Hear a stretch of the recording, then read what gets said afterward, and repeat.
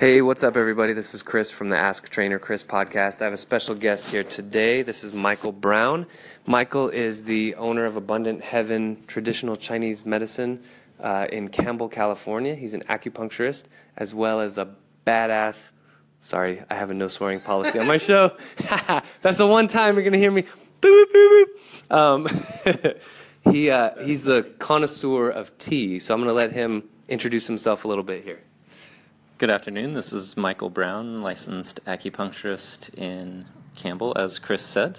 My wife and I own a clinic there where we specialize in pain and all kinds of issues using acupuncture, Chinese medical massage, craniosacral therapy, herbal medicines, as well as we love tea and share and enjoy tea every day with people.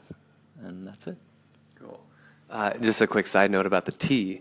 I'm trying to get Michael to start a kind of a YouTube channel talking about tea the way that wine connoisseurs talk about wine, because every time, different episodes for a different tea.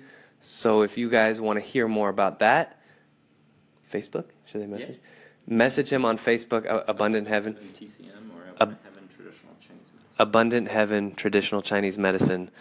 Message him if you want to hear this, because I'm trying to put the pressure on him, because I think it's awesome. Just hearing him talk about tea, and I was just telling him a few minutes ago, I'm I'm interested in tea. I love herbal tea, delicious. But just hearing you talk about tea is awesome. How did you get into tea originally, actually? Because I know not all acupuncturists are also herbalists, and not even that into tea necessarily. But how did you get started with that? So in college, I went to school down in Los Angeles at UCLA. While I was there studying something else outside of medicine, started working at a really interesting tea concept store. It was started by a large Japanese company that had roots in Los Angeles area. And they were trying to test out this, it was basically like the Japanese tea version of Starbucks. And so I got lucky enough to get a job at this spot. It was the one and only Green Tea Terrace, no longer in existence. But it was an amazing primer into particularly Japanese tea, but especially just seeing the huge variety of teas and beverages you could get out of the same plant. It's all one plant, just like wine. Grapes are grapes, but you can get a huge, almost endless variety depending on what you do or which varietals you use or how you grow them or where you grow them or how you process them. And so it was a really good education and experience in how to enjoy, prepare, store, and really appreciate good quality tea. And from there, kind of exploring all the world of tea. And that's one of the reasons I love it, is it's just this endless process and experiential process of finding, exploring, tasting, and appreciating this plant and the drinks that it makes. So that's awesome. That's really cool. So as far as the medicinal properties of tea and how you got into that, was that kind of you kind of blended your acupuncture training with the tea training and things like that? Because the way you talk about the medicinal properties of tea, and I can tell you're talking about it without overstating. Like we were just talking a lot of, acupuncture cures everything from hangnails to whatever, splinters, or right, hangnails to headaches. So, but yeah, you talk about tea and its medicinal benefits without overstating. It doesn't sound like hyperbole. Yeah. So how did you get that? How did you get that in your mix? Well, I think I'm really tempered in how I talk about anything that we do, whether it's acupuncture, any botanical medicine, Chinese herbal medicine. I really do my best to be evidence-based and look at all the evidence that there is, if there is evidence. There's always case studies or anecdotal evidence, or there is a lot of research out there, and it's an amazing time to have access to all that information through Google Scholar, for example. It's an amazing search engine. You can just search tea and a disorder or the health benefits of tea. So using tools like Google Scholar, well, let me jump back a little bit, because as an acupuncturist, like you said, not all acupuncturists study herbal medicine. Most in the U.S. do, though. If you get the master's in traditional Chinese medicine, or now there's basically, you become a doctor of traditional Chinese medicine. It's usually a 5 to 6 year program now. There is a good amount of education into herbal medicine, but a lot of it is traditional based, so rooted in the kind of Chinese medical theory and Chinese medical herbal theory, which is in many ways being kind of confirmed or explained in Western medical terms, but it isn't always presented that way.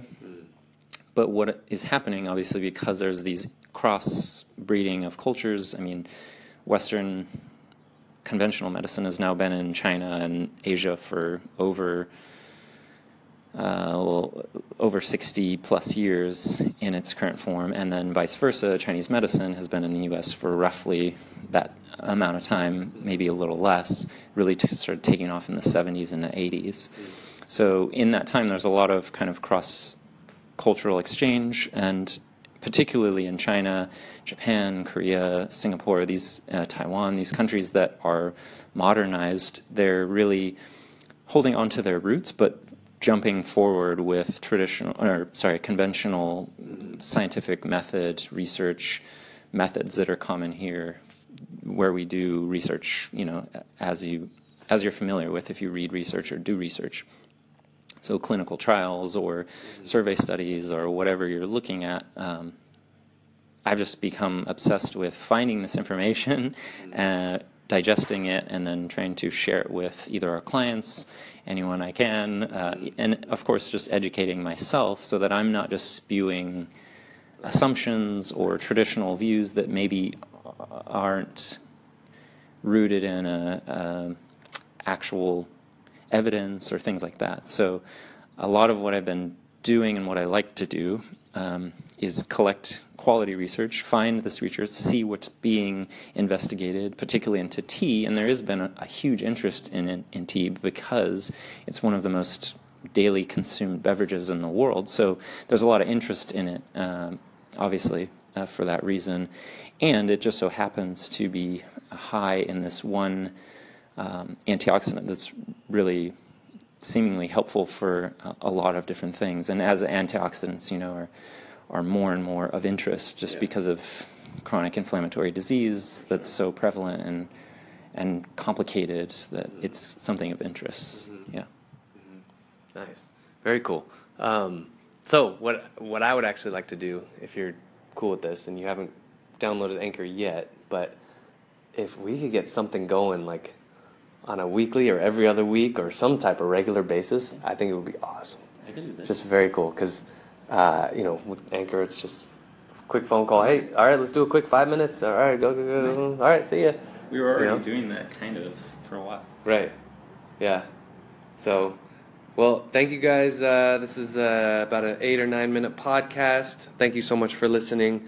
We will be back with Michael Brown again, hopefully some type of regular thing. This podcasting thing is awesome, just to get information out to you. And again, yeah, Michael, say goodbye. And again, pressure on him. Abundant Heaven, Traditional Chinese Medicine on Facebook. Say, start a show on tea. Okay, anyway, here's Michael signing off. Thank you so much, Chris, and all audience. It's a pleasure to work with you and grow our businesses together and learn from each other. I really appreciate the opportunity, and I hope to watch it flourish and grow further. Thank you.